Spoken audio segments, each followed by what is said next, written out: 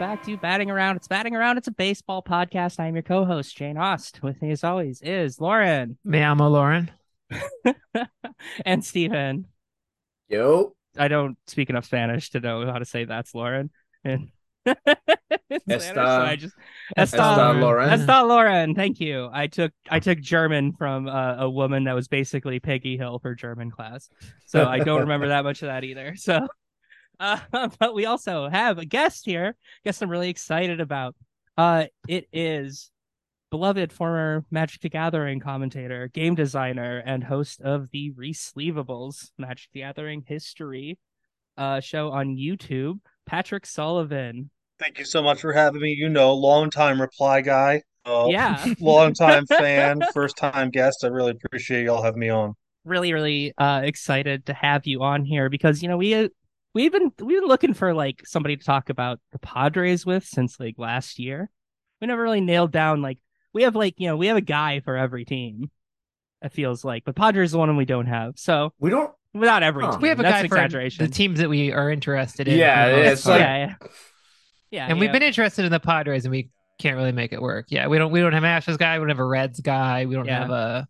we got a million Reds guys. We have Reds guys, but not something we have on to We had talk Amy about the Schneider. Reds. Oh yeah, yeah. We did a whole Reds episode, but she'd be harder to get on a moment's notice. But no, we got so we got Patrick here, a man who knows games inside and out, and also a Padres fan. But you are not from the San Diego area. You are from a small town in New Jersey. How did this come about? I grew up in rural New Oh Jersey. God, we Um, got another New Jersey guy on Yeah, here. yeah, yeah, we're all over. Where are you from?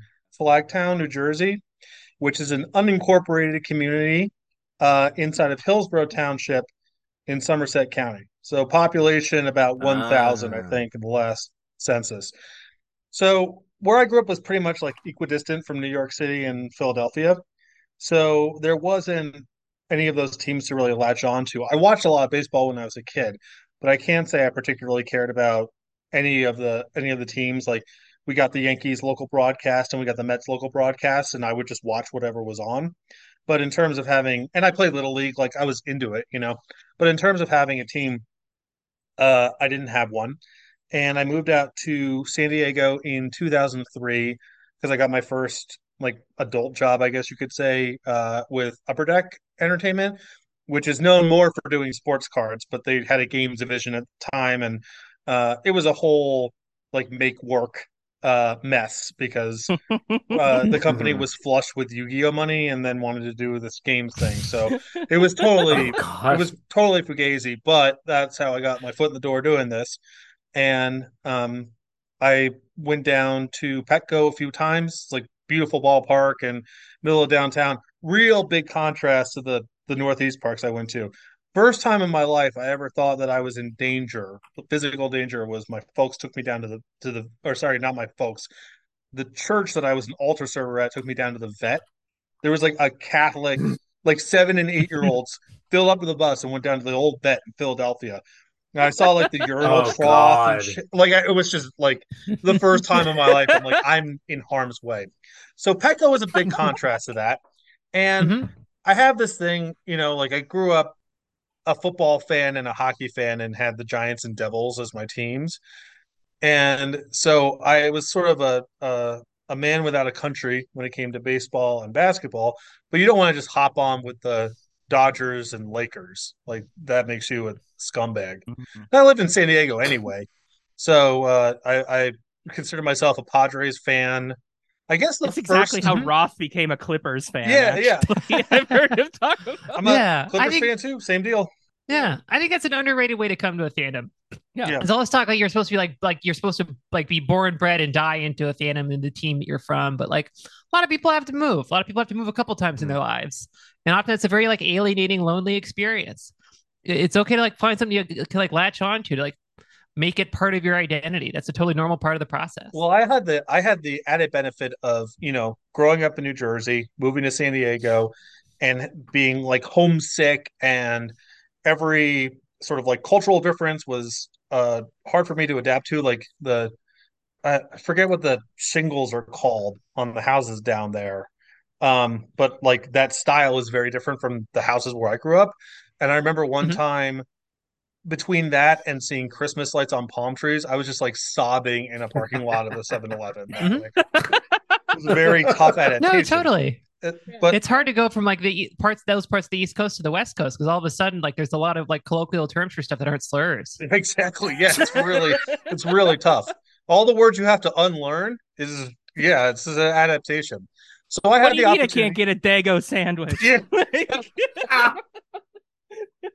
So I got the Oh benefit of being able Jesus. to take the lay of the land and be like, oh, like the Padres are they suck and their fans are really chill and it's a beautiful town for baseball, and the Dodgers fans are not that, and Angel Stadium's like the worst ballpark that I've been to, like bar Oh, it's none, horrible. It's so horrible. bad.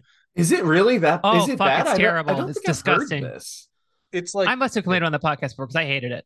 it was Huh. like so you have Petco, which is like downtown San Diego in the gas lamp, right off the train, right next to the convention center, and it's like San Diego's just meant for baseball. Hmm. The weather is it's an all year sport there. Um, Hmm. and then you have Dodger Stadium, which you feel like you're transported back to like 1964 driving up there. It's Mhm. just Hmm. it feels like a different place in time. And then Angel Stadium is like in the fucking warehouse district of Anaheim, not near anything. Ugh.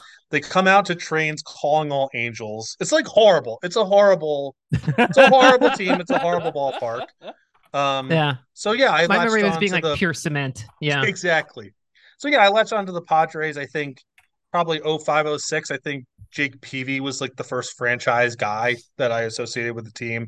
Hmm. And the Adrian Gonzalez years and all of that. Um, so close to 20 years, I guess, at this point.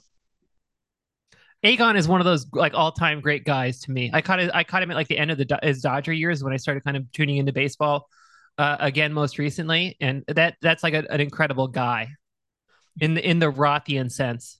Yeah. And it's a funny thing now. I'm sure we'll talk about like the Padres payroll and what it means to be mid-market or whatever. But I remember when Adrian got traded to Boston, and it's like we got because his contract was about to be up, and it's a mid-market team, you can't afford that deal, right? And it's just like this guy who's like he's Mexican American, he played his high school ball in Chula Vista. Every word that I hear about this guy is positive. If we can't pay this guy, like who better to be the face of the franchise? You couldn't ask for someone better than that to be the face of the franchise. And if we can't pay this guy, like what is our path to ever having a team that's good and fun to root for? Hmm. Hmm. And the answer was just give it a couple years and ownership will get really desperate and weird, and everybody's doing the mega contracts now. We'll give a couple of those out. Yeah, it's mid markets all made up. Yeah, Yep. That's it's a fake. It's a propaganda fake term. idea. The owners of these teams are all like hedge fund people anyway, so it's like who cares where the market is. I remember when the Padres signed Machado, and I was like, oh, we could just do that. That's really fun. Like I just it we was not in we can do my that two more times. yeah, and Yeah. then do it again, and then do it again, and then we're gonna do it a fourth time. And there's rumors that we might be doing it a fifth time this summer. You could just do that. That's great. So a very radicalizing moment for me as a sports fan of just like, oh, this is all made up. The teams that can't afford this and like talking about their market, it's made up. Look at the Padres. Yeah, it's weird that like not everybody who gets into baseball becomes a socialist because at some point you realize like, wait, the money's all fake. Mm. This is all kayfabe. All of like the economics here, that's all bullshit. We can just take money from rich people and it's fine. Yes. Yep. Yeah. And then you contrast it with what's going on in Oakland, which is like it Ugh. is a to me like a very like it is a violation of sort of the social contract that undergirds fans and teams and Hmm. Yeah. the notion of a team as a public trust. And yeah, you get to have that in the same state as the Dodgers and the Padres with $250 million payrolls. Yeah, we'll get into the Oakland stuff here in a bit. Yeah, we'll have a quick little news hit on that. That's very funny. So the Padres now, though, do we need to say anything more about them now, or about the past year, or can we get into what's going on with the Padres now? Why are Yeah. they in fourth place? Coming into this season, I think it's safe to say there was a lot of optimism in Padres fandom. Are you worried long term, or like is a couple months? It's a long season. It's been kind of rough, or like how are you feeling about the prospects of it right now? It's an interesting question because, on one hand, I would say for as high as the payroll is, there's been some really slot inefficient allocation of resources, like investing more in the middle infield when you are already paying Machado, and Ha-Seong Kim is the leader in defensive wins above replacement. So if you go get a shortstop, you have to move him to second, which is less valuable. Like there is a certain level of this is not the best roster you could put together if you were spending $250 million. And now the farm system is pretty emptied out after the Soto trade. So on one hand, there is this, like I said, not the most efficient allocation of resources. Some players have taken a really big step back offensively this year, which is unexpected. But I would point to three sort of key guys who have regressed, and that's a hard thing. The line between 90 wins and 75 wins is three of your top people not playing well. Like it's not that surprising. On the other hand, the talent is there, and I've rooted for this team in previous years where we had approximately this record at this point of the season, and it was like because the team sucks, and this is just what it is. So there is the hope that it's like, the talent could turn this thing around. And frankly, last year's postseason run, there's still a lot of positive sentiment about that because, a lot of people thought we were going to get bounced in the first round, including a lot of Padres fans. So that run to the NL championship is still like that was still near enough in the past. And the team has been so unsuccessful for so long that there's a little bit of that. But yeah, I mean, I guess that's the pessimism of yes, of course it's disappointing. The team is worse than I think anyone reasonably would have expected, but also there's enough talent on the team and willingness to pay that people believe it's just like a hot run away from just being right back in it.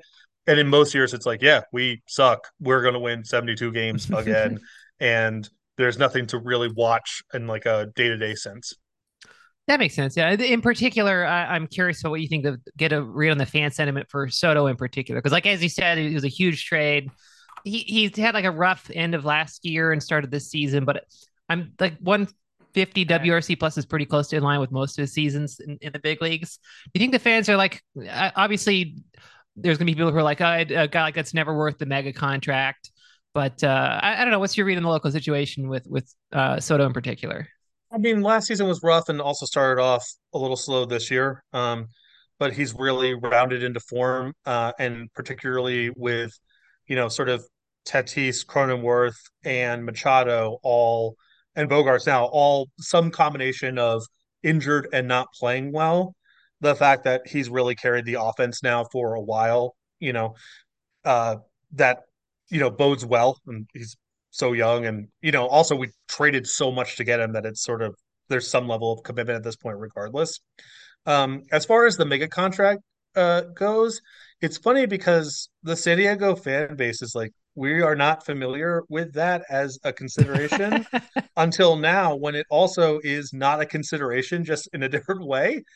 So there's not this like, Yankees and Dodgers fans, whoever, have a lot of, the 20, 30, 25, $30 million contracts that's been going on for so long that there's sort of a frame of reference and opinion for what that means. And here it's just like, I guess it's all made up. So yeah, I mean, yeah, 12 years and $500 million. Yeah, sure. It's not my money. Don't care if ownership's willing to pay it, then we don't have to really worry about, there's no salary cap. Most of the sports that I follow, the cap matters, and so the dollars represent an opportunity cost of what you could otherwise do. But if it's just some rich guy's money, but I like that's a very popular thing in my Padres group chats is it's not my money. Yep. Hell yeah. Absolutely. Yeah. Not to a lot. My money is going to the variety of local craft IPAs at the ballpark, not to paying Juan Soto directly. It is very funny listening to you talk about this because it's just like, oh yeah, yep. Padres fans are worried that their money is going into like really bad rap diss tracks about other teams. Well, that's the downside. Do you care to comment? Okay. My experience, I believe that this was one of my early replies to Jane, in fact, because Mhm. you had posted a video of some very embarrassing Padres fans. Like, it was close to the Yeah. postseason last year, and they released That's the some, acapella yeah, ones. some embarrassing video. I was Yeah. like, these were not the fans that I went to game. This is a new phenomenon. The Okay. archetypical Padres fan is someone who looks a little bedraggled and is wearing a like Vietnam veteran hat, even though they're like 45. Mhm. Like they're Yeah. like it's a very stolen valor crowd. That's our energy, is Mhm. stolen valor. So The this like Fleet Week stuff rubs off. Yeah, that yeah, makes sense. It's Yeah. a Red October hat, like it's like for yeah, promotional Tom Clancy novel thing. Like, yeah. So this whole like the Padres fans like really embarrassing themselves. This is a relatively new phenomenon. It's new money. It's the same thing with the contracts. You just Mhm. don't know how to handle this stuff. And there's always like anytime you're like dealing with a New Yorker at LA in your division, there's a little bit of a chip on your shoulder about it. Even if you don't want to, absolutely. even if it's not a conscious thing, there's always that cultural element of like, yeah, you guys are the cultural capital. You kind of win by default on all this stuff. But I'm gonna show you what we got down here, and and it's never works out as well as they think in their mind. But I think that's a part of it that happens. It's a You see that in Phoenix a lot too, but in even stranger, more deeply weird ways. it's a funny thing on a cultural level because there's also like the Chargers were a team there.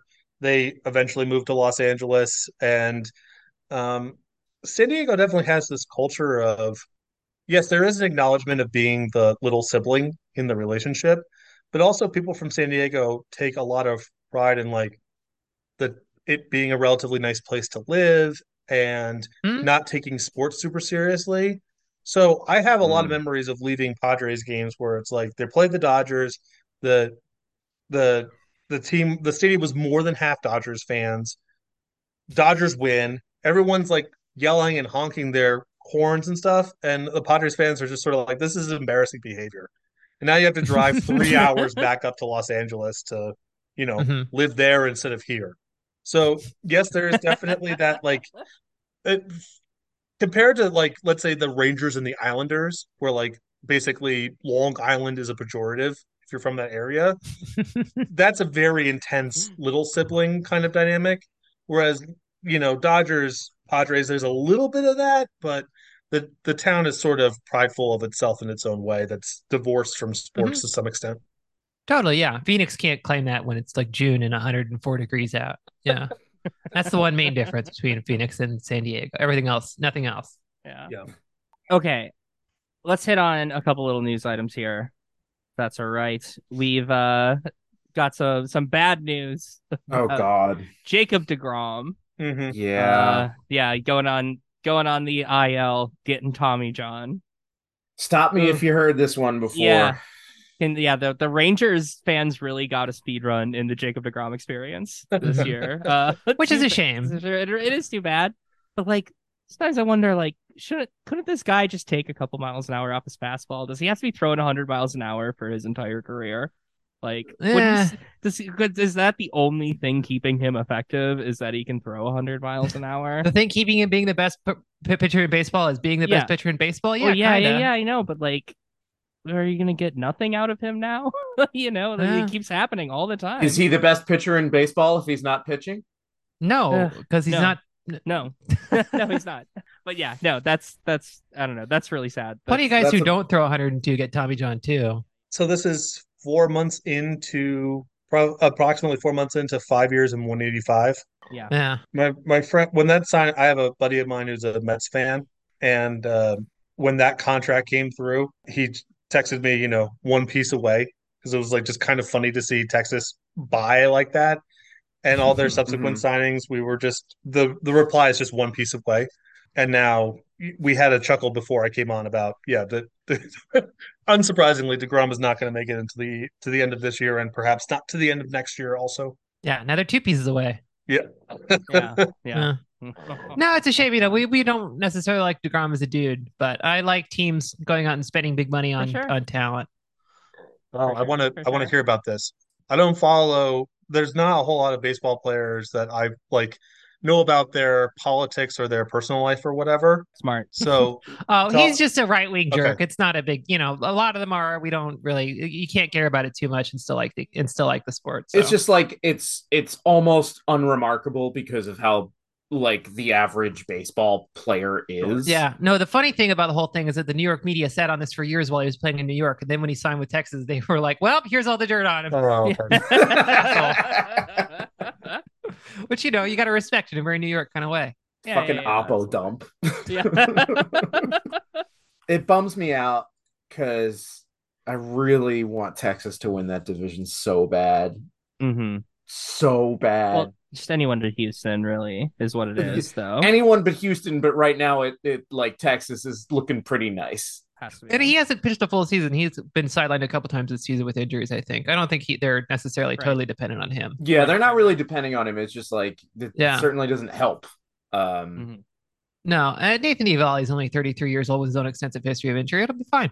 It's fine. John Gray can continue not being the John Gray we've known for like 7 years. It's no big deal. yeah, it's certainly. I mean, it's got to like lower their ceiling in a 3-game series for sure, though, right? Oh God, yeah. Yeah. No, if he makes it to the postseason, it's the best possible person to have in the game. But to the injury history point, it's been a while. Yeah. I mean, if Verlander got 2 and 88 from the Mets, I think was that deal, and DeGrom got less per year, then the injury risk is baked in. Because I would rather bet on, assuming both players are healthy, I'd rather bet on DeGrom's next 2 or 3 years than Verlander just because of age. But 100%. Yeah, 5 and 185 is baking in like some very real possibility of injury. So sucks that it happened, but it's also not the biggest surprise. Yeah, pretty much.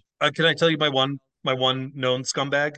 Maybe not please. bad politics, but Dish. probably bad politics is Matt Bush. So he was like a San Diego prep star.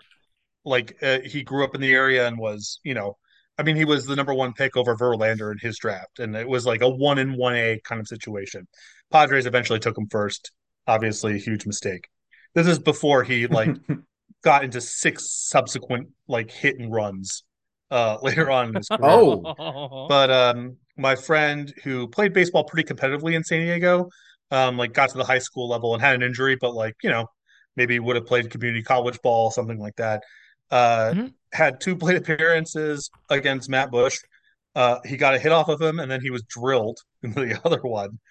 And he was basically he was also at one point overheard screaming, "Do you know who I am? I'm fucking Matt Bush," when he was like 17 or 18 years old at someone. Awesome. Yeah. Great. So awesome. he is really cool. He is the one person I got to catch a Angels Rangers last year. He is the one person where if he's in the game, I am like getting myself thrown out. Hell yeah. And I assume I have to assume his politics are horrendous, but it's not like known. I don't. Yeah, he's got a criminality and incarceration section on his Wikipedia page. Criminality. Oh yeah, this is like all the drunk driving related stuff. I remember when this happened. Yeah, he's got one of those guys who like MLB media tried to give like a redemption story to because he clawed his way back to the majors after all that. But, like, I don't know. I think he like hit. He was a big asshole when he was a kid. There's like 2 separate hit and runs inside of like the same 30-minute window, and then they found him. They were like arrested him in a strip club. Like he basically it was not. He ran over a bunch of people on his way to the strip club, and that's just one incident. That's on the Wikipedia page. There's others up there too. But he is passionate. A lot of people who have done less have gotten fewer opportunities. Yeah. For sure. It does mention him yelling, "I'm Matt fucking Bush," which was recorded on videotape.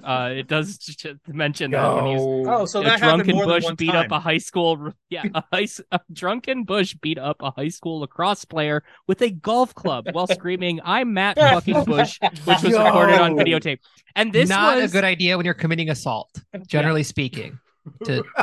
This was 2009, and he was born in 1986. So that's not like that was not him in high school either. Oh, no, that was a full-grown adult. That was full-grown adult beating up a high schooler. Cool. And if we want to take a little shot in front of here, he's still pitching for the Brewers, but he's got a 8.2 ERA this year with a 10.3 FIP. Wonderful. Yeah. Wonderful. It's what she deserves. So Quick little piece on the Oakland A's here. Oh God. Yeah. Nevada's state was a state congress or assembly, whatever. They have adjourned their session and did not come to like a decision on what to do about how to fund this Oakland A's ballpark, or this athletics ballpark that's supposedly, supposed to happen. But they are having a special session that will not include any talk, any discussion, or make sure anything gets done Yeah, on this stadium apparently issue too. So this is just getting more and more From- fucked as it goes. from what I'm aware of, Nevada is governed by a Republican, but the legislature is all Democrats. So naturally, that means that it cannot function normally.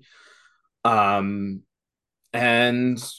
yeah, this is extremely funny that, like, God, are John Fisher and Dave Kaval capable of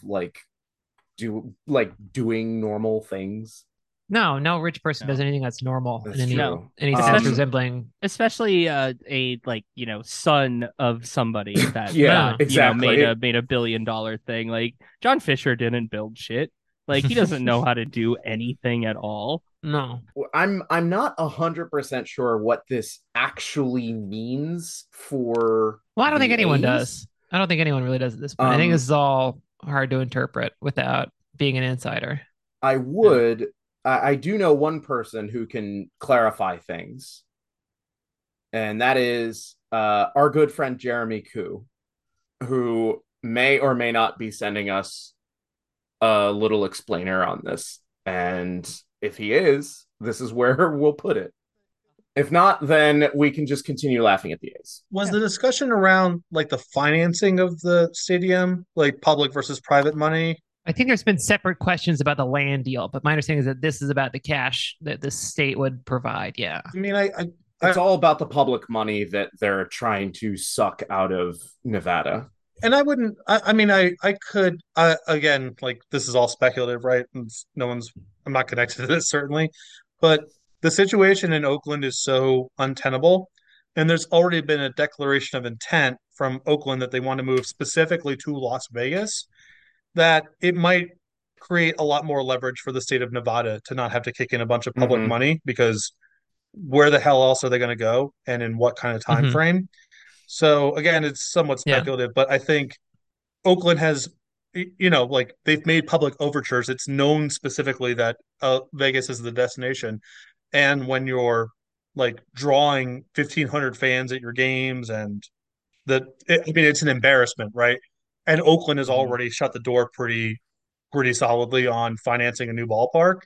Then Mhm. the A's might have to just take a worse deal to move, and they need to move sooner rather than later, because are they going to play in Oakland like this for 4 or 5 more years? It seems wild to me to imagine that. That's the funny option. I'm rooting for that as like the humor, the comedy option. But yeah, I think you're right. It Absolutely. could be like a promises made situation. It wouldn't be the first time someone like got some agreements in Las Vegas and suddenly those disappeared when they showed up in the desert. But yeah, I think you're right. It could be short of like being in the room. It's hard to say exactly what's going on, but there could be all sorts of different like playing for leverage here from different parties. Yeah. I'm just imagining Casino, but with John Fisher. Him just dealing with all of these state of Nevada like good old boys. I really hope that that's what's happening right now. Like, he's Ace Rothstein, but Ace Rothstein was competent at some things, I guess. Okay, there is our Oakland A's minute. Patrick, while we have you here, you are a gamesman. You are an experienced games designer, commentator, player. Gamesman is a slur. That's a slur. Okay. Gamesman is a slur. Person of gaming experience. Person of gaming experience. Sure. And especially the game designer part is what I want to hit on. We have a whole bunch of different rule changes and stuff that have happened to Major League Baseball this year. Like, from a game designer perspective, do you think that they have been effective? Do you like these?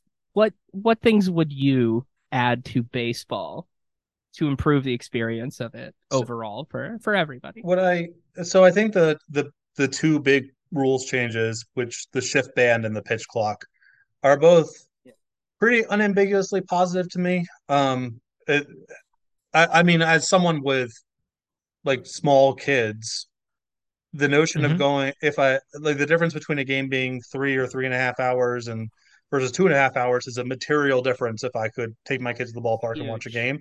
Yeah. And I especially now with entertainment being a lot more like synaptic and quick than it was when I was a kid. Yeah. I think there is a Yeah. burden to move it to speed it up a little bit. And I would also put the extra innings change kind of in that constellation of let's keep it moving. We can't have games that are 6 hours on the edges. So that I think is really positive. And the shift is an interesting one in particular because there's a lot of my friends even were just like, well, why should there be rules against where people stand? And Hmm. one is like other sports have rules, like basketball has rules about 3 seconds in the paint because the game's just not as fun to watch and strategically breaks down when that's permitted.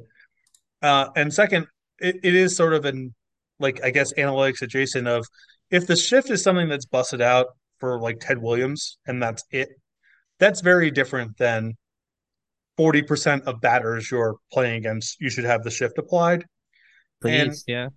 I also think that a lot of what is fun about baseball when the game gets interesting is when there is a runner on base. So Hmm. the shift has this Mhm. like it's almost multiplicative in how bad it is of like so you could it's harder to get a runner on base and a lot of base hits only have value if there is already a runner on base. So you get into this incentive structure of like we should just be hitting home runs. That's the only thing we should be trying to do. And that might make for good clips on SportsCenter, but I don't think that's a terribly engaging thing to watch for 3 hours.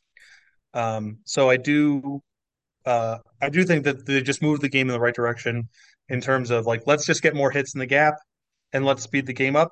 I think are two just the philosophy behind both of those decisions to me are very wise.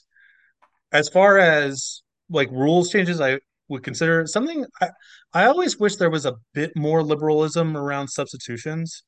I don't like the Hmm. hard someone is just out of the game. And certainly once you have the DH just as the rule on both sides, you've sort of ripped the band-aid off a little bit and saying, yeah, the viewing experience is just better not having a pitcher hit. So we're just going to just do that because who wants to watch this guy strike out half of his at bats or Yeah. whatever? It sucks. And it just dampens scoring and then dampening base hits feeds back into the just hit home runs loop, like whatever. So once you are willing to make that sort of concession, I wish there was more exploration in um, just more pinch running and more like late game substitutions involving defense that wouldn't have as negative impact if that batter got back up. I don't have a rule set in mind, but I have always felt baseball was a little too rigid with their rules around substitution, especially because you roster way more than like 8 or 9 position players in the game. This might be kind of a tricky question, but a lot of when the DH was introduced into the NL or talked about in NL, a lot of people are like, well, we're losing strategy for that. We're losing the managerial strategy. Off the top of your head, this might be hard to answer, but like, are there any like things you could think of that would bring back that element of like managerial strategy to the game?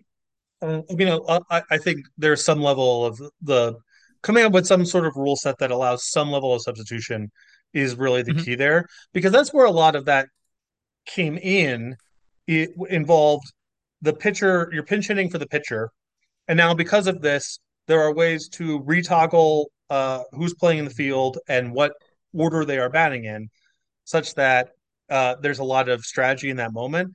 I think that that strategy is a little bit too opaque to the average viewer. Like it requires a Hmm. lot of explanation when you're talking about flipping battering orders and moving around a bunch of people. But I agree with you that like that strategy is really meaty. And once you're into baseball, like that stuff is really cool and engaging, gives you a lot to talk about and a lot to think about. But I think you could approximate some of that with one free substitution a game or something just in that space that allowed a little bit more flexibility with how you manage your lineups later on in the game. I like that. I like that better than my idea, which is the managers could have like a progression bar with a line that goes left to right, and they have to press a button that stops the line in the right zone. Otherwise, they lose the DH or something. I think your suggestion is better than that mine. that is also skill testing and fun. So I don't know if that's Yeah. necessarily like just in absolute terms. That's about as good as my suggestion, I think. Maybe both. Maybe we do both. It gets some younger guys in that role, better reflexes. Yeah. Oh, you get a substitution if you hit the bar in the way that you're describing. Mhm. But if you hit the bar the right way, you keep your substitution, but every time the bar starts moving faster. So you Yes, can get really absolutely. good at it and basically be able to free roll, but like it's presumably hard to do that.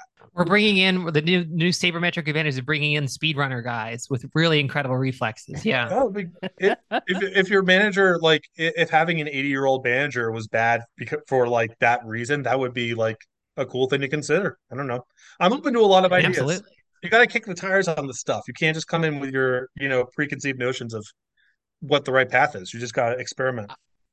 I want this 100%. I want this because I want a doping scandal for managers. Yeah, they're all just like wired to the gills on Adderall. Yeah. Maybe the funniest recent old manager to have an Adderall controversy.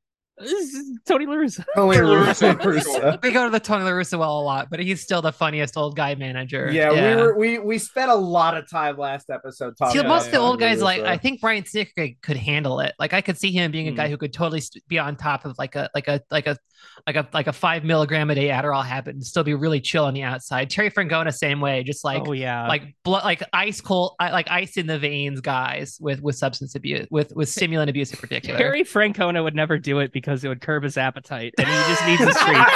There's no way he would ever do it. No, he's not going on the. Terry Francona is not interested in Monjourno right now. No. Yeah. I think that like a lot of former managers, especially like the older ones that are still kind of around, would be able to do it because all those dudes were on greenies. So Yeah. like, Paul Molitor was a manager not that long ago, and he was fucking doing coke in the dugout. Like, I think it's that thing where we're assuming old people didn't get crazy when they were younger. Yeah, but Yeah. all those guys would abuse stimulants far harder than I ever have. Yeah.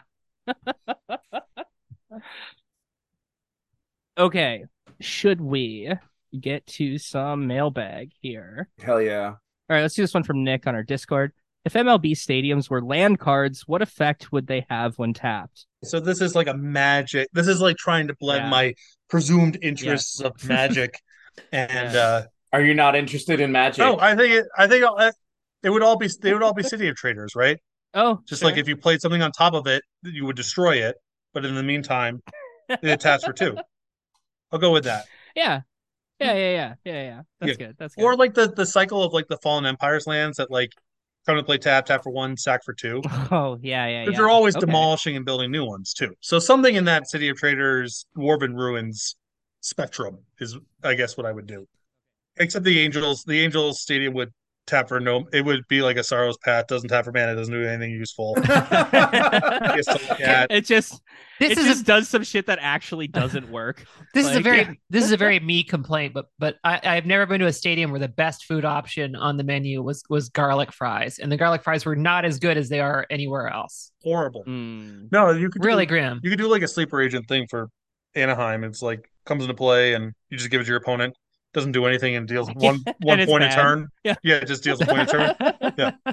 Yeah. That would symbolize any stadium where like the opposing the opposing team's lockers have like a raccoon problem. Yeah.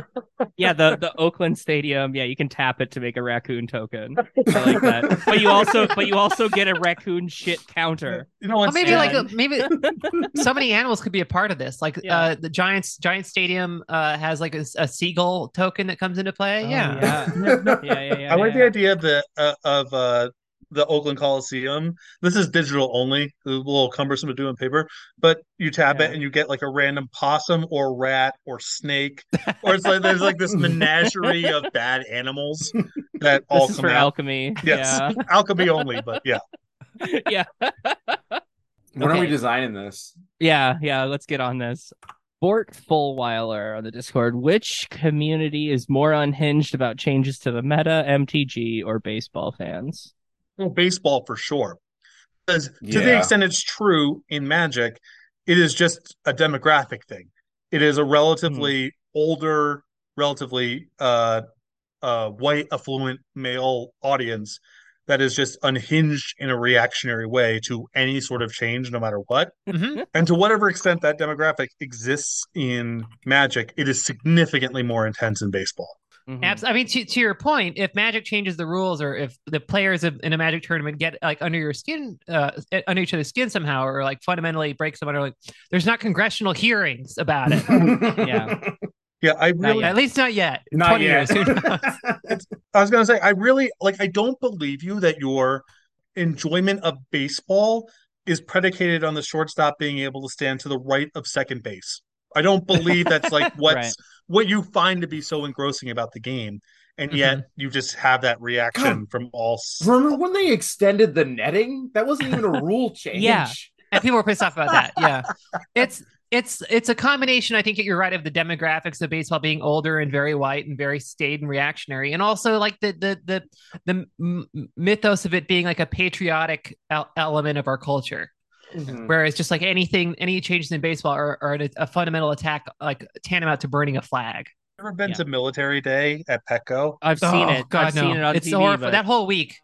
That whole week. That the sounds worst like a nightmare. uniforms. I've been to Military Day out to other stadiums that have made me want to die. So I think they might have dialed this back. I could be wrong, but for a very long time, every Sunday was like camo uniforms at the ballpark. Mhm. And San Diego is a big military town because there's the naval base downtown, and then there's the Marine base, Camp Pendleton, maybe 40 minutes up.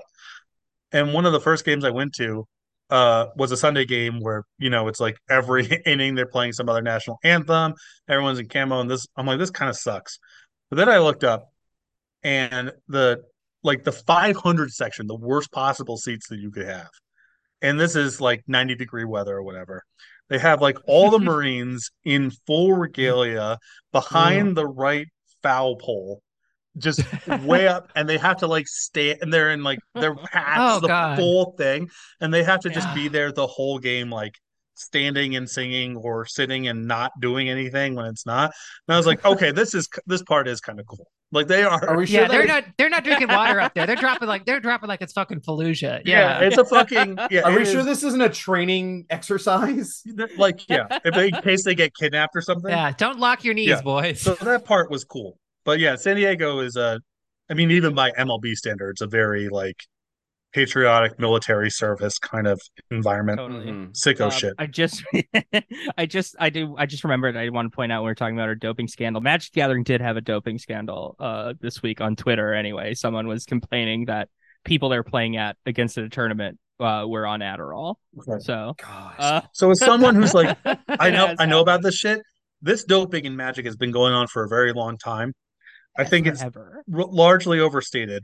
The one secondhand, I guess, experience I have with it is friend of a friend's playing in a tournament, and he's on the gas. You know what I mean? Like he's however much Adderall he's taken, it's a lot, and he's like rocking back and forth in a chair. And in our social circle, he's like probably among kind of the weaker players who play in the competitive scene. So he's like rocking Mhm. back and forth in his chair and just like vibrating. And he's making like a mistake and a half a turn. And me and my other friend are like kind of like His watching and whip. laughing. It's like his whip is Yeah, really exactly. terrible. His whip's over too. Like it is Yeah. vibrating, Mhm. and just unsolicited turns around and looks at us and goes, "I've never played this well in my life." Oh my god. See, this is such a like this the professional or the semi-professional like Magic Gathering is so far removed from my experience of it, just playing with like college buddies, Mhm. where having like the thing that made you better was having a beer. Oh yeah. Yeah. My perform enhancing drug in a Magic tournament is a cigarette because Yeah. Oh yeah, one, it's you're instantly the coolest looking person at the table. yeah, you're cool because it's cool. That's why it looks cool because it is cool. And two, you have an excuse to get out of the tournament hall. What is Yeah. bad Mhm. about Magic tournaments? Maybe I'm projecting a little bit, but it's the disassociative experience of being around these people for 10 hours at a time. And if you have it as an excuse baked in to do a lap, really hard to beat you. Really hard. Figs, you heard it here. Yeah. Patrick Sullivan endorsing cigarettes for Magic Strongly Gathering endorsing. I performance. tried it. When Cedric is coalesces t-shirt business, I designed my one shirt. It got an immediate cease and desist from Philip Morris because it was just Hilarious. a tribute to Marlboro's, but it was too close to their logo. So Cedric was like, "Yeah, I got a call from their lawyers. We need to take this shirt down." Oh, what did it say? I missed that one. It had the Marlboro like Yeah, stylized, but it said right. Mountain instead of Okay. Marlboro. And Oh, there's a okay. couple other Yeah. changes to like the Philip Morris Funny. little emblem and stuff like that. Funny. Okay, next question here. Izzy Gull in the Discord as well. Do you think the swinging friar will become the next target for all of these suddenly devout Catholics?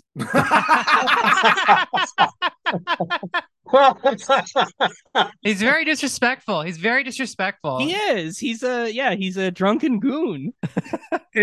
He's swinging a bat around. I've never seen a friar in real life swing a single Yeah. bat. I've seen a nun throw out a pitch. That's pretty cool, but yeah. The friar is the only piece of like Catholic adjacent iconography where the subject is having a good time and seems like someone you'd want to maybe hang out with. Like they need to Yeah. defend the Yeah, padre. the church needs that. Yeah. Yeah, they need to. Yeah, that is like an important part of the range of the otherwise austere and bleak outlook of the Roman Catholic Church. Yeah, no, Yeah. if we let these trads like get into the swinging fire, they'll just have him looking like Paul Bettany in the fucking what's his name with the Tom Hanks movie. National not National Treasure, the crappy Yeah, one the that Angels National and Treasure is Demons based on. or Where he's praying the Opus Dei guy and just beating himself on the back Oh, with a God. chain. Yeah. See at the Da Vinci ballpark Code. if the fucking trads get to run the Padres. with No. the Dan Brown. No, the and stuff, trads yeah. need to pivot in the other direction. They need more friars. They need more Catholics that are having a good time, Yeah. not around kids, like doing something normal, like swinging a baseball bat, whatever. Like that. If I Yeah. was involved in marketing for the Catholic Church, I would say that's a thing we need to tap into. We need more of that, not less. We don't go after him. We make more of The it. Catholic Church's marketing department talking about the swinging friar. Well, none of these people That's are very actually real. representative of the church. They're all like these weird American offshoots Yeah, who should basically splinter already. Yeah, Yeah. yeah. Like just- the actual, They act like Protestants in a lot of ways already. They are need to just- Protestants, yeah. Yeah. American like Catholics. are Red that. Scare psychopaths. they should and- embrace a yeah. Protestant sport. Yeah. Yeah. That's my favorite thing is when like the last week of like the Red Scare, like calling the Pope illegitimate. It's like you've been a Catholic for 7 minutes. Like, what are you doing here? There's what's the point of this if you're not gonna think the Pope is infallible? That's kind of the big sticking point on these things. All these people hate sports too. None of them will watch Yeah. a fucking baseball game to save their lives. That's true. They all live in like New York City enclaves where sports are still uncool. Yeah. Yeah, we didn't watch sports. Like my family's Catholic. There were not sports on the extended family gatherings. Not even football on Sundays. So no sports. The news. The news was on. Oh. Oh. I'm glad my Catholic family was a little more fun. The than news. that. I'm glad I didn't. I'm glad I'm not Catholic. Yeah. Benlar BL on the Discord. Do the hosts / guests miss any pitchers or batters pre-clock inner pitch routine? No. I do not miss Pedro Baez, being like taken forever. Maybe Johnny Cueto a little bit because he was fun and we liked him. But like, I don't miss Mike Clevenger. I don't miss any of that shit. Clevenger, no. Oh my. No, not I at all. noticed this. I noticed this the other day, but Craig Kimbrell's kind of like weird arm outstretched stance that he does before pitching. Before it looked like he was like a bird about to take flight, but because he's got like such a smaller period of time that he can do that, now he just kind of looks like a marionette, just kind of like slung over a chair. And I miss the bird. It doesn't look bird-like anymore. Mm-hmm. Yeah. Mm-hmm. That's a good point. The one I can think of is that, I loved the Soto shuffle while he was playing here. Patrick's someone who's watched a lot of at-bats recently. How's he doing? Like, I know he has had a hard time early in the season adjusting to the pitch clock. He said so. But like, is he still throwing in a couple shimmies every now and then? Yeah, like he tries to do the timeout stuff. Like, he's got his game or whatever. But yeah, the same friend of mine who got drilled by Matt Bush was like, I think it's just pitch clock. When we were talking about him just having trouble producing early on in the season, he's like, sort of likes to play a lot of mind games, likes to take his time up there, and it's just an adjustment period to this. But, he's still a little shimmy here and there, leverage the timeouts, tries to do what he can, but not the same. Not the same. Yeah. I don't miss any of these people's routines. I was turned off by it. I was turned off by it because I have a lot of Cleveland fans in my orbit, and when the Padres traded for Clevenger, they were like, "You're gonna love this guy." And I watched him. I watched him Did pitch Cedric one tell inning, you? and I'm like, Cedric tell you that? "Yeah." I was like, "This guy might be good." That's like a whatever. I'm never gonna love this guy. I'm like counting the days until he's somewhere else. So yeah, these routines are cool when you strike someone out. Uh, You have a routine then. That if you had a dance where you struck someone out, that's cool. If you hit a home run, you flip your bat. That's cool. I'm into that too.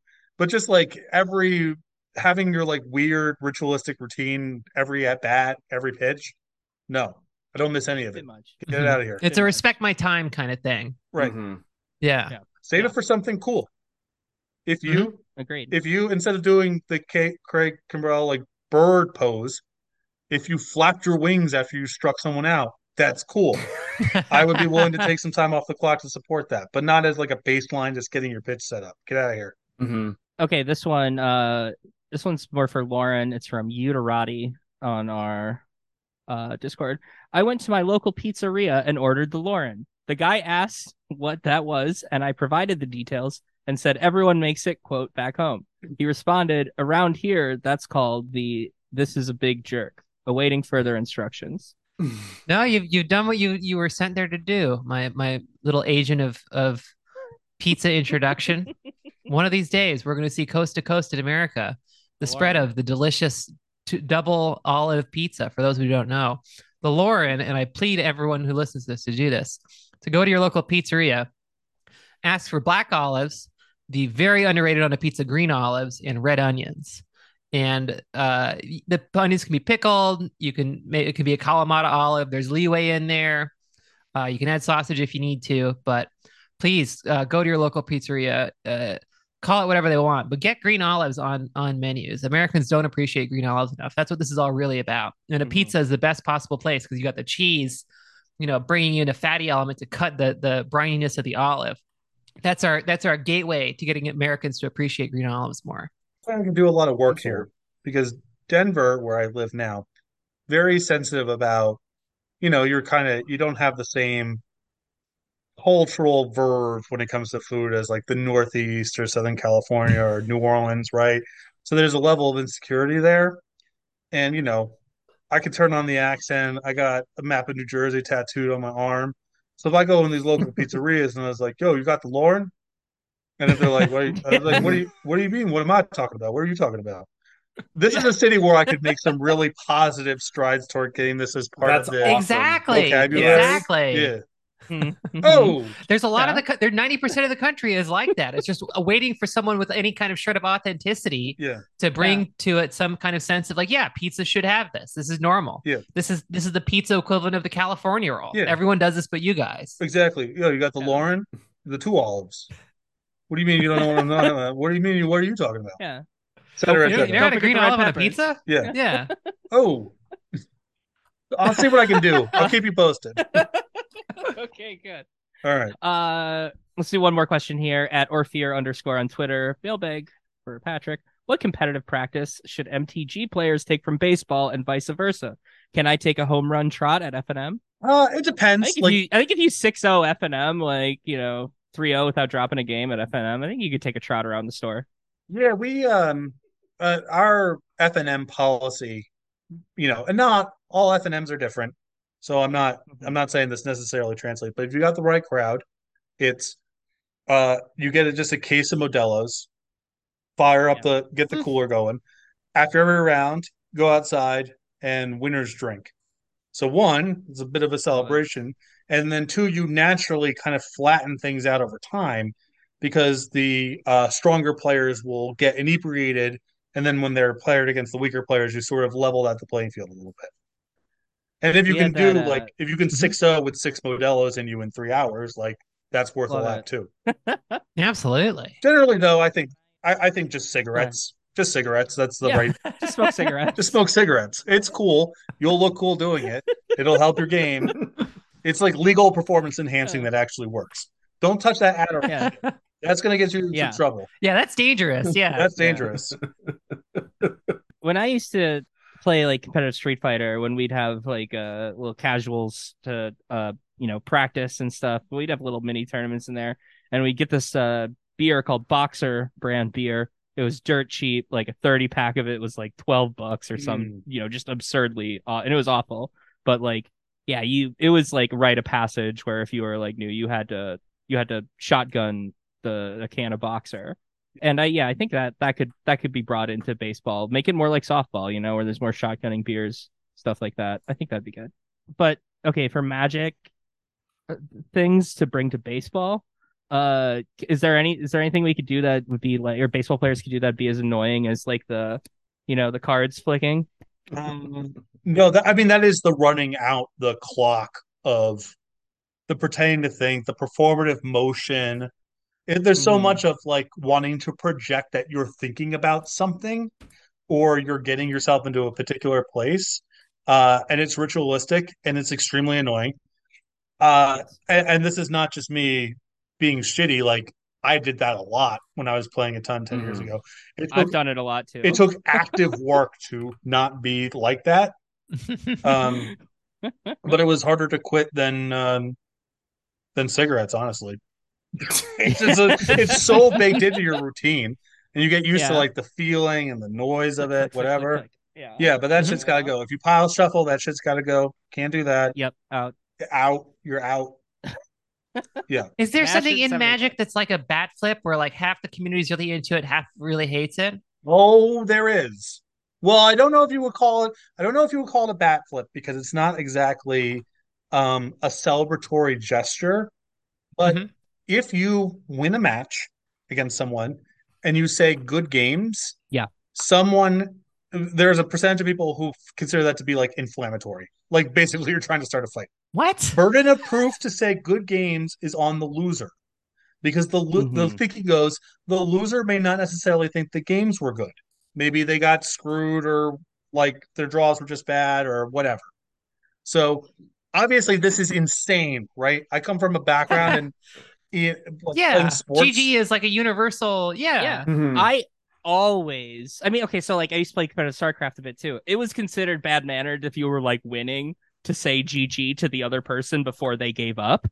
But this is different because like in Magic, it's like you're already The lost, game's and over. then Yeah. yeah. But like no, I always do that. Good games, put out my hand like every time, and there have been times where people have refused to shake my hand and walked away. Yeah, good games. So Ugh. Yeah, yeah, and an extension of that, even saying good games is inflammatory, and so is yeah. extending your hand for a handshake before your opponent has extended theirs first. Hmm. This is not a truism of every Magic player, but No. when Hmm. I was playing a lot more 10 or 15 years ago, this was of people playing in like the most competitive tournaments, roughly half the room would it was bad enough that you would like go tell your friends that someone did this to you. Yeah. Wow. Okay, so yeah, I see a lot of comparisons here to like the bat flip, like unwritten rules kind of Totally. stuff. Yes. Managing people's feelings. Yeah. Exactly. Yep. Yeah. Okay, I think that's where we're gonna call it for this recording. Patrick Sullivan, thank you so much for coming here. Do you have anything you'd like to promote here before we go? You can check out the Receivables podcast on YouTube, where it's a video series on YouTube, and then there's a Patreon paywall podcast where Cedric Phillips and I sort of do a historical retrospective of each individual Magic set. We actually just finished recording The Dark, and hopefully Hell that will yeah. be posted to YouTube on Friday. I love The Hell Dark. yeah. It's like, Yeah, it's cool. yeah, it's just vibes and no playable Yeah. cards, but there's a lot of cool stuff going on there. Um, yeah, I guess professionally, that's all I would like to plug.